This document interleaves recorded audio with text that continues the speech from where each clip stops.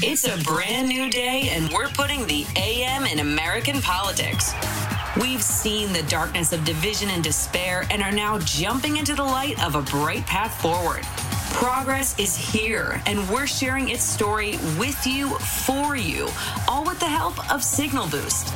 Now, here are your hosts, Zerlina Maxwell and Jess McIntosh. Welcome to Signal Boost. This is Jess McIntosh. I'm here with Zerlina Maxwell, and we are joined by one of our absolute favorite guests. He's the senior writer at the American Independent, and he explains the right to us. Oliver Willis, thank you so much for joining us for Oliver Explains the Right. Good morning. I'm great. How are you guys doing? You know, I'm doing a personal assessment of my own individual risk. Yes, we're doing personal assessments of our individual risks and deciding that we're not going to your party. That's what we've done. That's what we're doing this morning. Let's all not go to the party together. Okay. So my first question is a meta one because I feel like we need it. You bet. Is the reason why we say Democrats in disarray just the alliteration? Is it just because Democrats in disarray both start with D?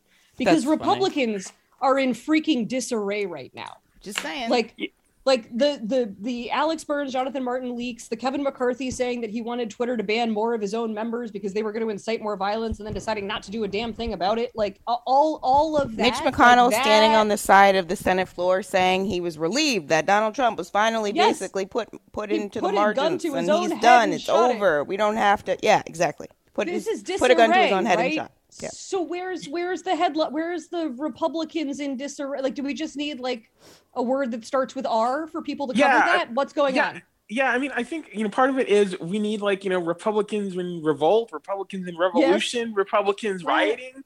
The alliteration, yes, is part of it. But I think, unfortunately, I think the big part of it is that people just sort of naturally, in the media, assume that Democrats, are always in a mess. And I mean, granted, let's be honest, that is often we're not saying, listen, a mess. Yes.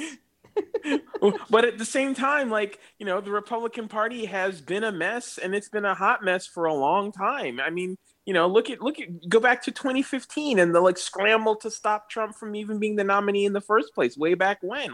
That was a remarkable thing because we're used to seeing, the old maxim about Republicans line up and, celebrate their nominee, and the Democrats are the ones that are always fighting about it. So for at least the last 7-8 years, you've had Republicans, in a rumble. I'm still searching here for one of them. You put me on the spot. We'll get it. I don't have it either. And you haven't had that sort of communicated in the press. In the press, it's still, Republicans are all lined up and ready to go, and it's the Democrats that can't get their act together. And I mean, look at the last election where Democrats, strangely, really did kind of get their act together. You look back at it now and it's like, oh, wait, they actually kind of pulled off the whole nomination and the actual election itself, and they ended up winning. And, they were in definitely not disarray, but whereas the Republicans kind of were. You had, the leader of the Republican Party telling people not to go vote in runoff elections. So, yeah. I mean, part of what's confusing to me, Oliver, is that, the focus shouldn't be on the Democratic Party right now because they're not the party that is trying to subvert democracy. That's the story. Yeah. There is no other story right now other than there's a whole political party that is working against American democracy. And we're learning more about what they were actually doing behind the scenes during the violent insurrection, before, during, and after the violent insurrection on the Capitol. Some of them said the opposite things compared to the things they are saying now in public. I mean, that's the part where I get upset because I'm like, how do you miss that? Why are we even talking about Democrats? Right. Well, they're not even as interesting a story. Right. Well, I think this is where the problem with the media for so many years, the mainstream media, being addicted to this idea of, a yin and yang in American politics, that for every reaction, there's an opposite and equal reaction.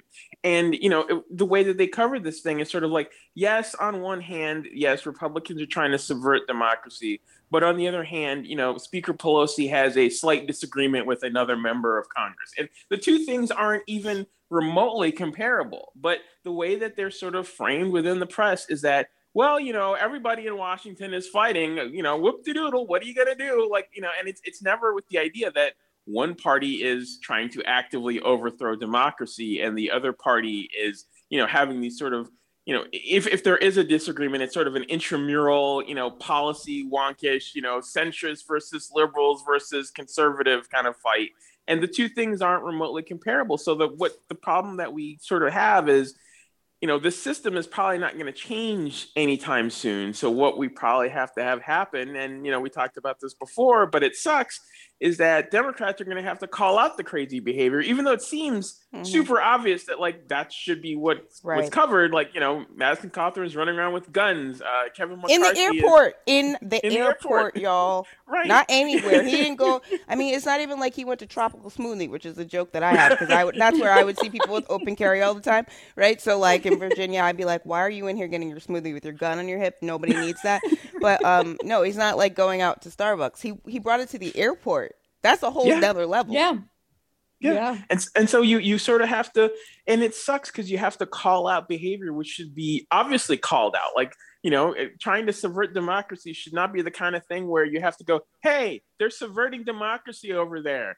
But the way that things are set up right now, you kind of have to do that because otherwise it sort of reverts to, the standard position of, well, everybody has their disagreements. And it's like, no, guys, no, this is way bigger than that. But it's not being covered that way, unfortunately. It feels like there was that moment, that post January 6th moment where I think we even talked about it with you on the show. We were hearing things from hosts. We were hearing things from like major newspaper editorial boards that we don't usually hear unless you're like listening to Zerlina. Like they seemed to get it. Like they seemed to understand.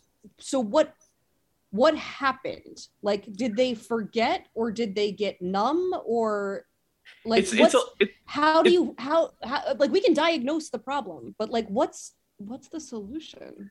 Yeah. I mean, it's a little of both, it's one of these things where, and this is a trait, I have to say, this is an American trait where if we don't get focused and get our eyes focused on the ball, we have a tendency to drift away from things. And, in the immediate aftermath of the January 6th attack, we were all focused, collectively on this sort of, oh, this is a crazy thing. And look at what these guys did to contribute to the crazy thing.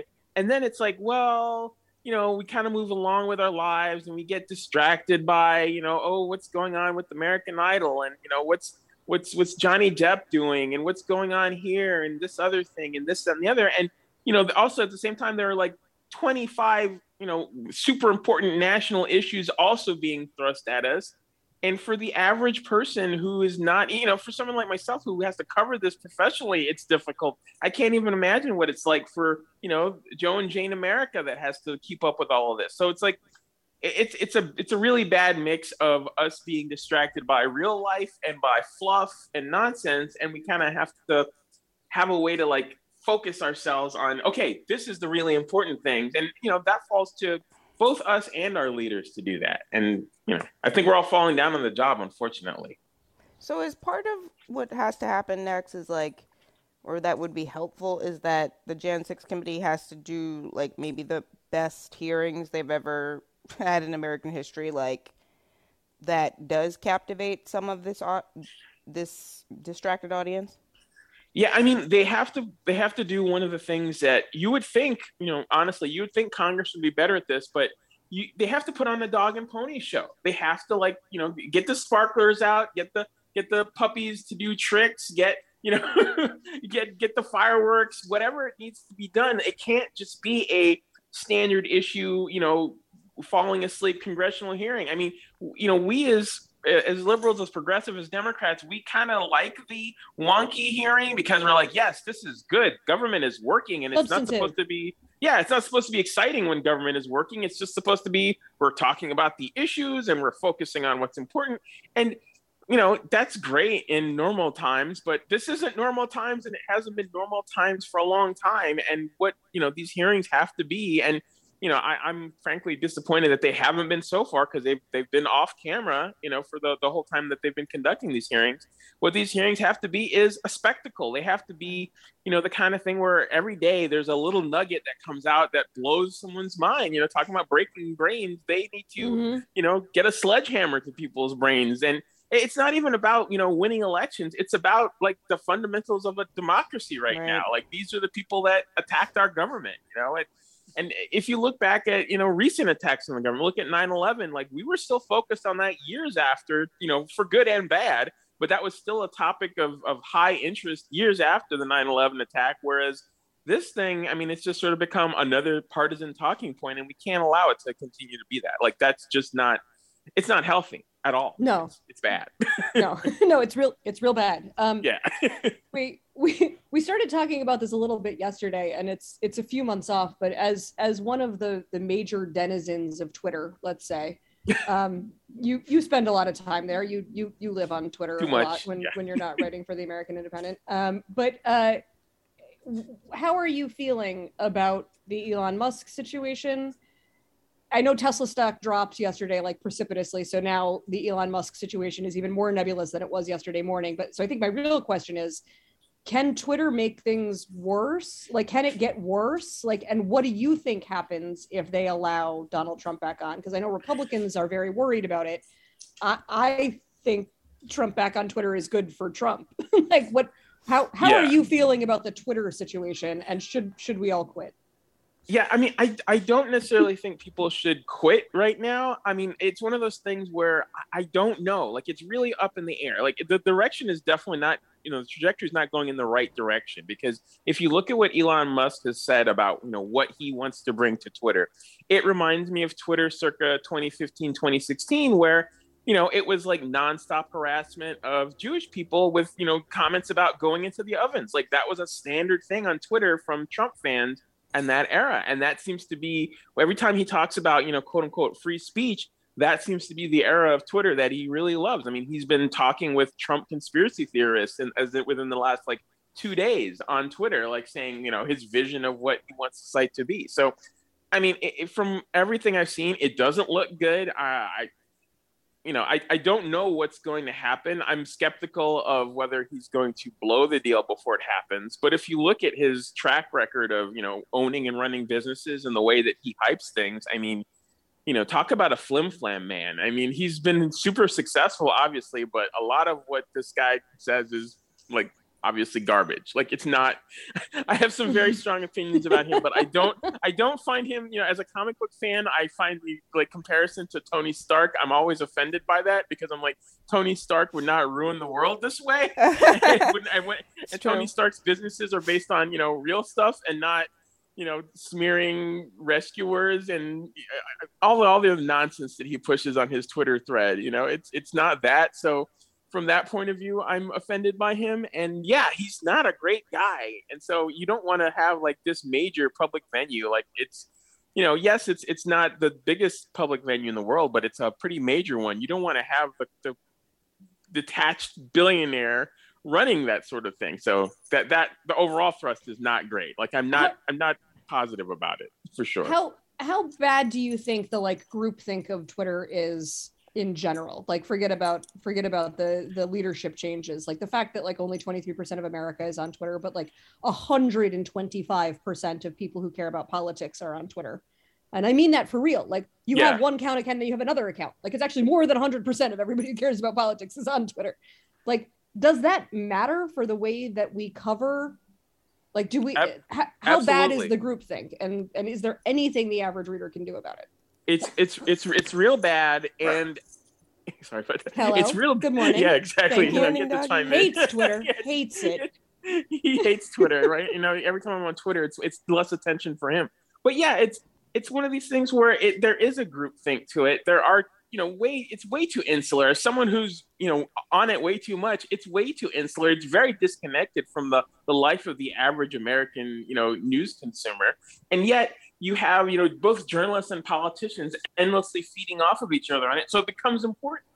That's the thing. It affects Twitter affects news coverage. As someone in the news business myself, it has a very real effect. What what gets retweets goes on the news, and that affects what regular people are seeing about the news in the world. So it's important. It shouldn't be important. We should have better things to do with our time, but it is a square where we have to sort of, maintain and promote things and promote good ideas, because it eventually filters out to the public at large that isn't on Twitter and very online like the rest of us are. So it affects the world. I mean, we saw that with, Donald Trump, largely became president of the United States because he tweets real good. And I say real good, not that he tweets good things, but he was very good at it. And if he gets returned to Twitter, unfortunately, a lot of mainstream journalists are going to love that, because it makes the stories that they have to write real easy. Because Trump tweets dumb thing is a super easy story to do. I mean, as someone who's written a certain, story like that in my lifetime, it's not the hardest thing in the world. And when that becomes all of the news all the time, like you don't see Biden's tweets getting, that they're good and they're interesting, but they're not like, tanking the stock market like Trump's tweets did. Right. Well, I think part of the problem is that, the idea of a Trump tweet being news in and of itself is like the problem, right? It's the same problem we used to have when Sarah Palin used to post things on Facebook. Remember when we used to read those like they were news? And I just think that, like, Trump is not the president, so it's not news unless he tweets something, that's potentially criminal or something like that, that's maybe relevant to one of the ongoing investigations that he's involved in right now, in multiple states and jurisdictions. But I feel like it's what makes it newsy is not the fact that he has tweeted a thing that's outrageous. That's actually not news anymore. Because it's happens so often. Right. It's background noise. It's background noise. Right. And when people like, Secretary Clinton or President Obama, when they tweet, that's not news either, and they're not president either. Right. But somehow when Donald Trump tweets, it becomes this very special thing in the media world, because and the thing is he understands. He understands this. Like, he's very stupid, but this is the one thing he does understand, is that you say something, and I've said he's like a wrestler. You say something really provocative to get a response from the audience, and the audience in this case is not a bunch of wrestling fans. It's Twitter, and Twitter responds to it, and so the media says, I don't know, a lot of people are responding to this crazy thing. I guess it's news. Let's make it into a news story, and that's sort of what happens, and it leads back into the echo chamber of Twitter. Like, is it the real world? Is what he's saying on Twitter any sort of reflection of the real world? And when it comes to Trump, it certainly isn't. But Twitter thinks, collectively, the group Twitter, the living embodiment that is Twitter, thinks this is a real thing, and so journalists end up covering it, and it becomes then it becomes real. So we only have a couple more minutes, and I want to do something that we don't often do on the show, because we have the pundit penalty box if you're wrong. But I want to know what your predictions are for this year right now. Because I feel like I can make the case on both sides. Like, I can make the case that we are utterly screwed already and there's nothing we can do. And I can make the case that, like, actually conventional wisdom is pretty wonky. And in fact, we are living in intersecting dystopias where one party is trying to make it worse. And that is actually very obvious to people whose lives they are hurting. What do you think? I mean, with the caveat that, 2016 happened and all punditry is bad because of 2016. I wasn't a pundit in 2016. I always have to put that caveat up front, because I was wrong then too. So I have to always say that. But I mean, I don't feel good about things. I don't think that things are going to go well. I don't think, I think that the alarm bells should have been rung a long time ago, and there doesn't seem to be any alarm on the behalf of, Democrats right now, even at this late. To me, this is a late date. I've seen some people say, like, well, we still have a few months until the election, and that's mobilization time. That's not procession time. I've talked to you guys about this before, where, remember, with the right, we are behind the eight ball here. They've spent the last 60 years preparing for the next election. They're always doing a message. They're always doing a message. Right. I mean, their voters are ready to run out right now to the polls. If we had a snap election in the United States the way they do in Europe, and we had to run out to the polls right now, like, just go do it, their voters would be ready to go. Their voters are ready to, show that they're anti-Biden, whereas Democratic voters are not there yet. And, I just feel like we're sleepwalking through it. And It's not going to be good. It's going to be real bad. I have concerns. I am concerned. Yeah. Pleased to see that there might be movement on student debt. Like, this is the sort of big stuff that we need in the next few months, like right now, so that we can spend the next time mobilizing. He needs to do it before the end of the week. He needs to do all of these things before exactly. the end of the week. So that's the point, though. But that's the point, though, Oliver. What's alarming to me is the fact that there's even any debate over whether or not you should do this right now. Obviously, you should do it because you want to energize your base, and you're not doing anything right now to energize your base. And why are you even debating it in a meeting? Just announce it. Okay. Yep, exactly. Just get to the point. Just do it. Get to the point. Get to it. Oliver Willis, senior writer at the American Independent. Thank you so much for all of the times that you have come on to explain this crap to me. I really appreciate you, and I will continue appreciating you from wherever I am. You're the best. Thanks, guys. I really appreciate it.